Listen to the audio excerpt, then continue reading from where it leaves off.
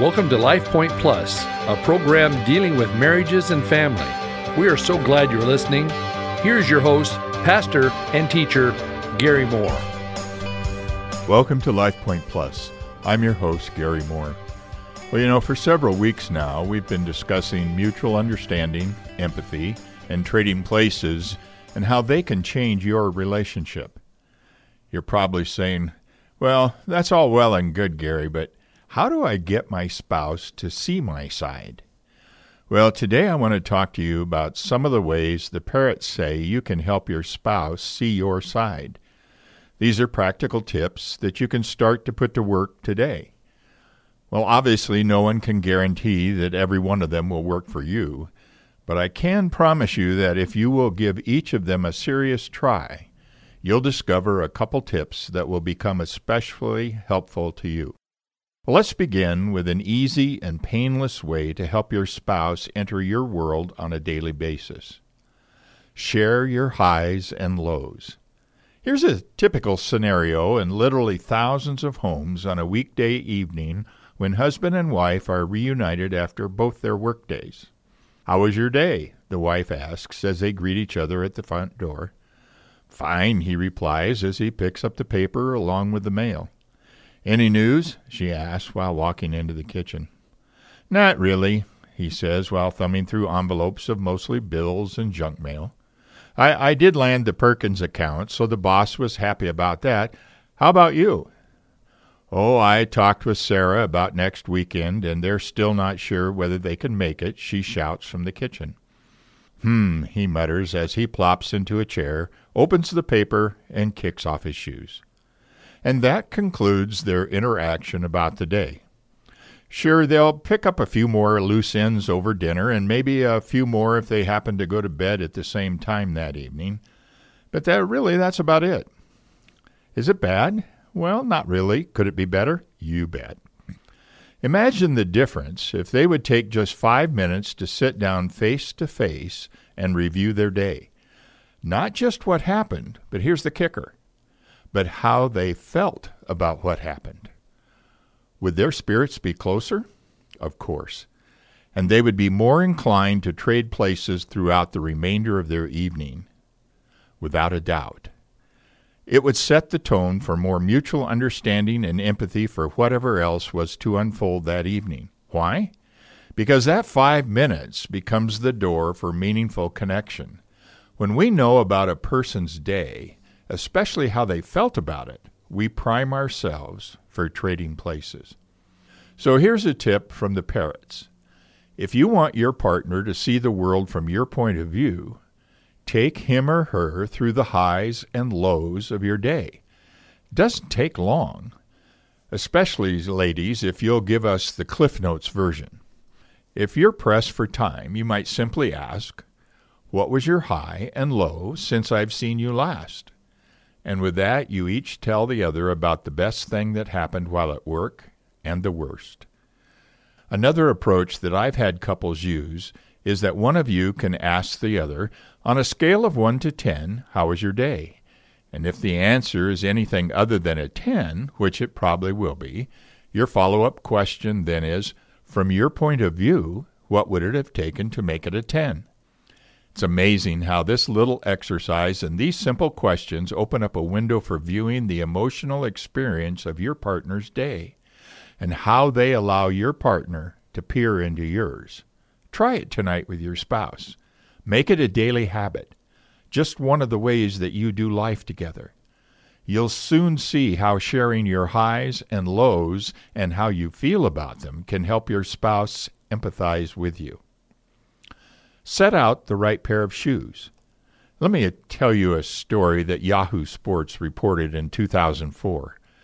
Matt Emmons had the gold medal in sight. He was one shot away from claiming victory in the 2004 Olympic 50-meter three-position rifle event. He didn't even need a bullseye to win. His final shot merely needed to hit the target. In fact, anywhere on the target. It was a near guarantee that he'd win. But something went terribly wrong. Emmons fired at the wrong target. Standing in lane 2, he fired at the target in lane 3. Normally, the shot he made would have received a score of 8.1, more than enough for a gold medal. But in what was described as an extremely rare mistake in an elite competition, Emmons missed his target altogether. His score for a good shot at the wrong target, 0. Instead of a medal, Emmons ended up in 8th place. See, it doesn't matter how accurate you are if you are aiming at the wrong goal. I can almost sense you rolling your eyes at what I just said. That's obvious, you might say. But I can tell you from working with couples, and the parents also report from their vast experience, that we've seen far too many partners frustrated because they do precious little to make sure their spouse is aiming at the right target. Here's the point.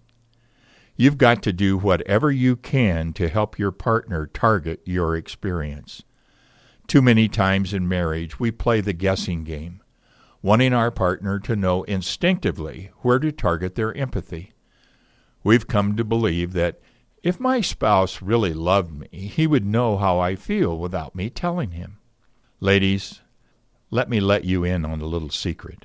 We men especially are no good when it comes to guessing how you feel about something. And men, even though your wife is generally more intuitive about how you feel, don't make the assumption she knows how you feel.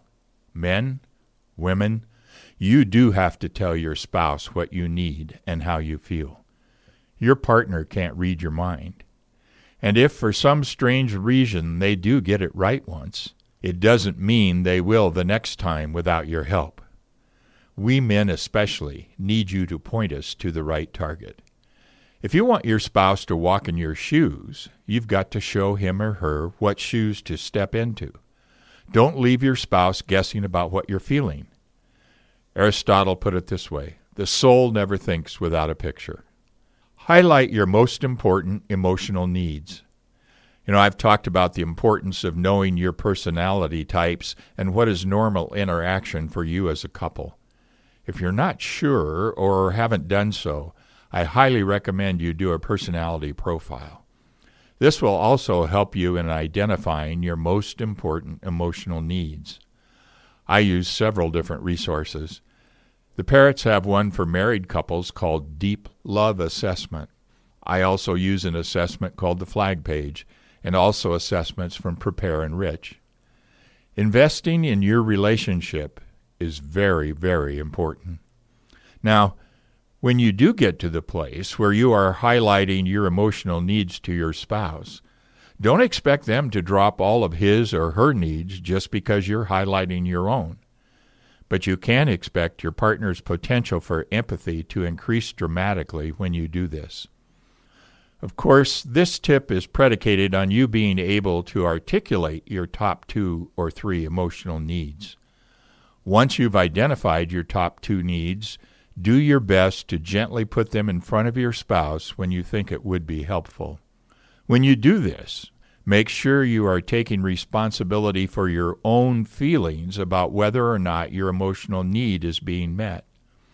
For instance, you might say something like, I know one of my biggest needs is admiration, and I'm sure that's why I'm feeling especially unappreciated right now. This doesn't point fingers or throw guilt. It simply highlights your awareness of one of your big needs, and you're taking responsibility for your own feelings. This will help your spouse enter your emotional world. Entering each other's emotional worlds is a major step in experiencing mutual understanding, empathy, and trading places. Get specific with your gripes. The parents suggest a simple do-it-yourself exercise that will underscore this practical tip. Grab a pencil, a piece of paper, and you're also going to need a watch with a second hand. Here's your instructions for step 1. Write down as many things that are white in color as you can think of. Start now and stop in 15 seconds. Here's your instructions for step 2. Write down as many white things in your refrigerator as you can think of. Start now and stop in 15 seconds. How do the lists compare? Well, most people, remarkably, can list about as many white things from the small space of their refrigerator as they can when considering the universe. Stunning, isn't it? Not only that, but when we confine our consideration of white things to the defined space of our refrigerator, the exercise is actually easier. Why is this so? Because concreteness helps our brain to focus more quickly and easily. That's why if you want your spouse to trade places with you on issues that are bugging you, like not picking up your clothes, running late, leaving lights on, spending money, you've got to make your gripes concrete.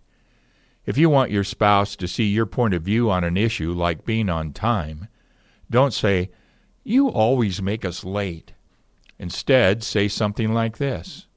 When we're scheduled to teach the Sunday school class at our church and you're still getting dressed and doing your hair when it's 9:15, I start to feel really pressured, and I can't focus on the lesson because I'm worried about what we'll say when we show up late. Do you know what I mean? This kind of specificity makes mutual understanding and empathy far more likely. If you say, "You always make us late," that simply puts her on the defensive. But with a concrete description, she can't help but see it from your side. Not that this guarantees a complete turnaround, but it does make trading places possible. Well, our time is quickly running away from us for today. We're going to continue this discussion next week. I hope you've enjoyed our time together. I know I sure have. Have a great weekend, and I hope that you find yourself in a great Bible-believing church on Sunday here in the Treasure Valley. God bless you. Have a great day. Thank you for listening today. This program is brought to you by Cloverdale Church of God. If you would like to reach Pastor Gary, please email him at pastorgary@cloverdalechurch.org. To know more about the church, go to our website at www.cloverdalechurch.org. Thanks for listening, and be blessed.